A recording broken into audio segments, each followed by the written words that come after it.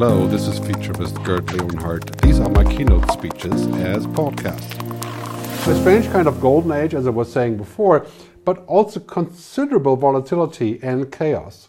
And it's so important that you see clearly into this future by recognizing, by observing. That's why I say you should spend about 45 to 60 minutes per day on looking at what's not already here. And that has been traditionally kind of weak in Europe as compared to China, for example, or of course the US and Silicon Valley. Understanding, listening to the future, that is so crucial. When you do that, your life will change, your company will change, and you're moving into a different direction as far as that future is concerned. So there's three things that I want to talk about in this speech, and generally are a big part of my conversations these days that I have with people. First, digitization, then decarbonization, going green, and reformation of society and the goals that we have in society. Clearly, digitization is a main thing and a major challenge in Greece. That needs to happen because it brings productivity, it brings investment. That is crucial. And of course, decarbonization, I think Greece can become a leader in this in Europe and worldwide, and export green energy as well. And finally, reformation, changing our society to be based on different rules, to bring in a new kind of post-capitalism or sustainable capitalism. That's going to be essential. Let's start with digitization and exponential change. We are moving warp drive into this future, not stepwise, and this is very hard to understand for people. And I think we're looking at this linear thing as humans: 1, 2, 3, 4, 5, 6, 7. But this is not the way technology works, right? Moore's law, Metcalfe's law, Wright's law. We are leaping 1, 2, 4, 8, 16, and we're now at 4, and jumping in the next 10 years to 256, if not faster. Your kids will live in a world that's going to be so radically different than anything that we can even imagine today. I mean, here's some stats from the COVID crisis, how e-commerce has picked up, and remote working, of course, big deal, the nomads, right, digital nomads in Greece, telemedicine, remote learning. I mean, we can do stuff online. Yes, we miss people. And so the future is going to be hybrid. But these things are a ticket to the future of Greece. For example, by finding workers that are not in Greece, or finding a way to attract them to come to Greece to do this by being remote workers. Very, very big topic. Remote everything, that is definitely the future. But of course, converging with our human needs to always gather. You've seen the movie Blade Runner, yeah? It's basically, we are here now. We have flying taxis, they're being tried in Dubai. I wouldn't go in one quite yet, but the next 10 years will bring more change than the previous 100 years. Look at the examples, like here, this social commerce, right?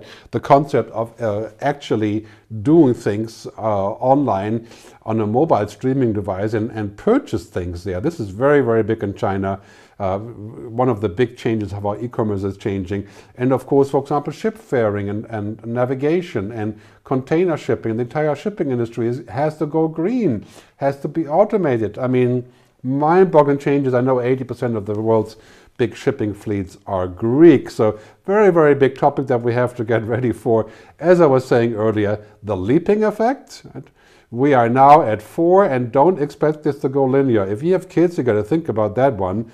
If your kids are 15 now, they're going to see a world that in the next 20 years is going to leap almost one time around the world, right? 30 steps exponentially, that is 26 times around the world, right? It's not 30 times out to the street or 30 times to a place that I can imagine. It's basically unimaginable progress in a very fast way. So here's some stats. By 2030, 80 to 90% of the world will be connected. There will be almost no place left where you can't work remotely. 5G, 10G, right? Remote, virtual, anywhere, anything. Low-flying satellites covering the entire world. Exponential change.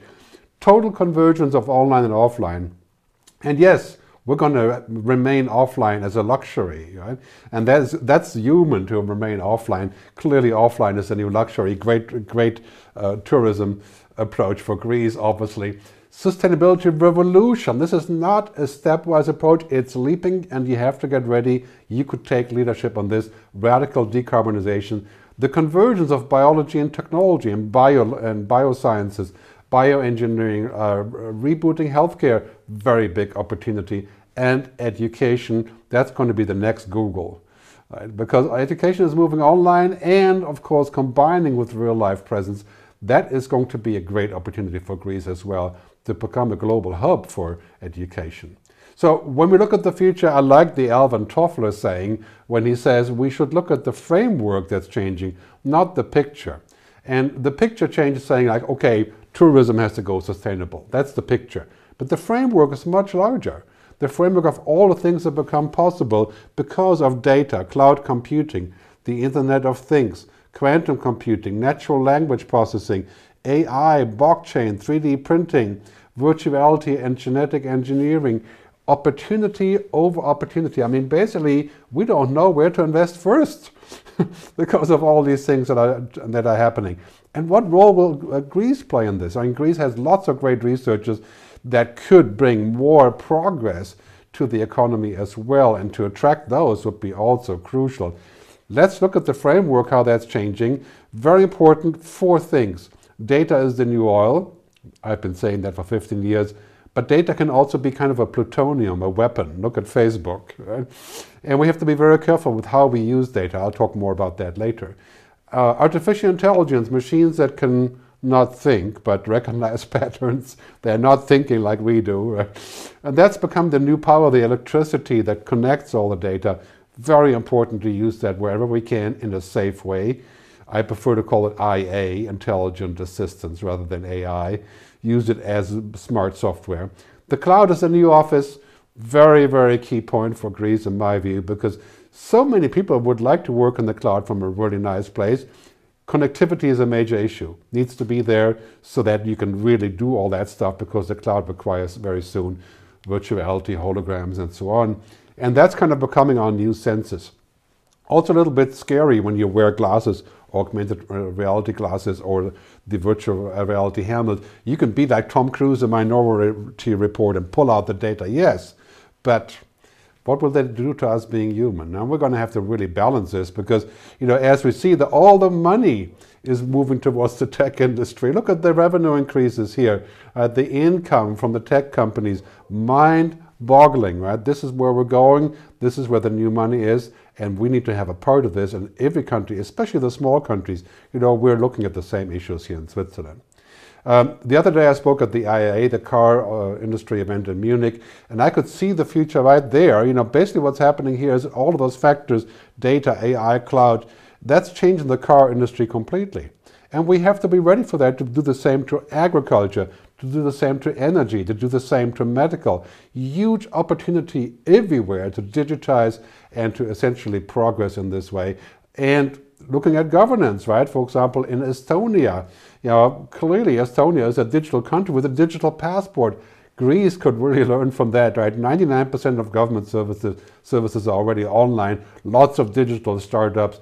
And they're saying basically to get people to adopt the digital, we have to give them incentive. For example, a faster tax return or even a discount. And that's something that needs to happen in Greece, I feel, by bringing up productivity, by digitizing, as I said before. So now that we're moving into this world where basically it is science fiction becoming science fact, it is not just digital transformation anymore. That would be too easy. It's social transformation. It's transforming the way that we collaborate and that we work together. And ultimately, it's a human transformation. It changes who we are. And we have to be a little bit careful on this, and we have to be thinking with precaution, not just do things because they become possible. Right? We have to also think about the things that we may not like, because the question really is about our values in the end, and ethics. Ethics is knowing the difference between what you have the right and the power to do and what is the right thing to do. That's Greek philosophy from the very get-go, right here, right? This is an American Supreme Court judge, right? This is so important to keep it in check, along with what I call telos, what Greek wisdom calls telos, right? The purpose or the goal and the final end, right? Aristotle once said, everything has a purpose or a final end. If we want to understand what something is, we must understand the final end first. What is the final end of where we are going? What kind of future do we want? Do we want an equal, justice, sustainable future? That is a key question for CEOs, because if you have the right answer, you go beyond GDP, beyond growth and profits, then you can discover there's entirely new things waiting for us on the other side of this equation. People, planet, purpose, and prosperity. This paradigm change is everywhere. As I like to say, technology drives our societies, but ethics define it. This is Gerd Leonhard, Futurist. Thanks for listening to my podcast. Check out my videos at gerdtube.com on YouTube.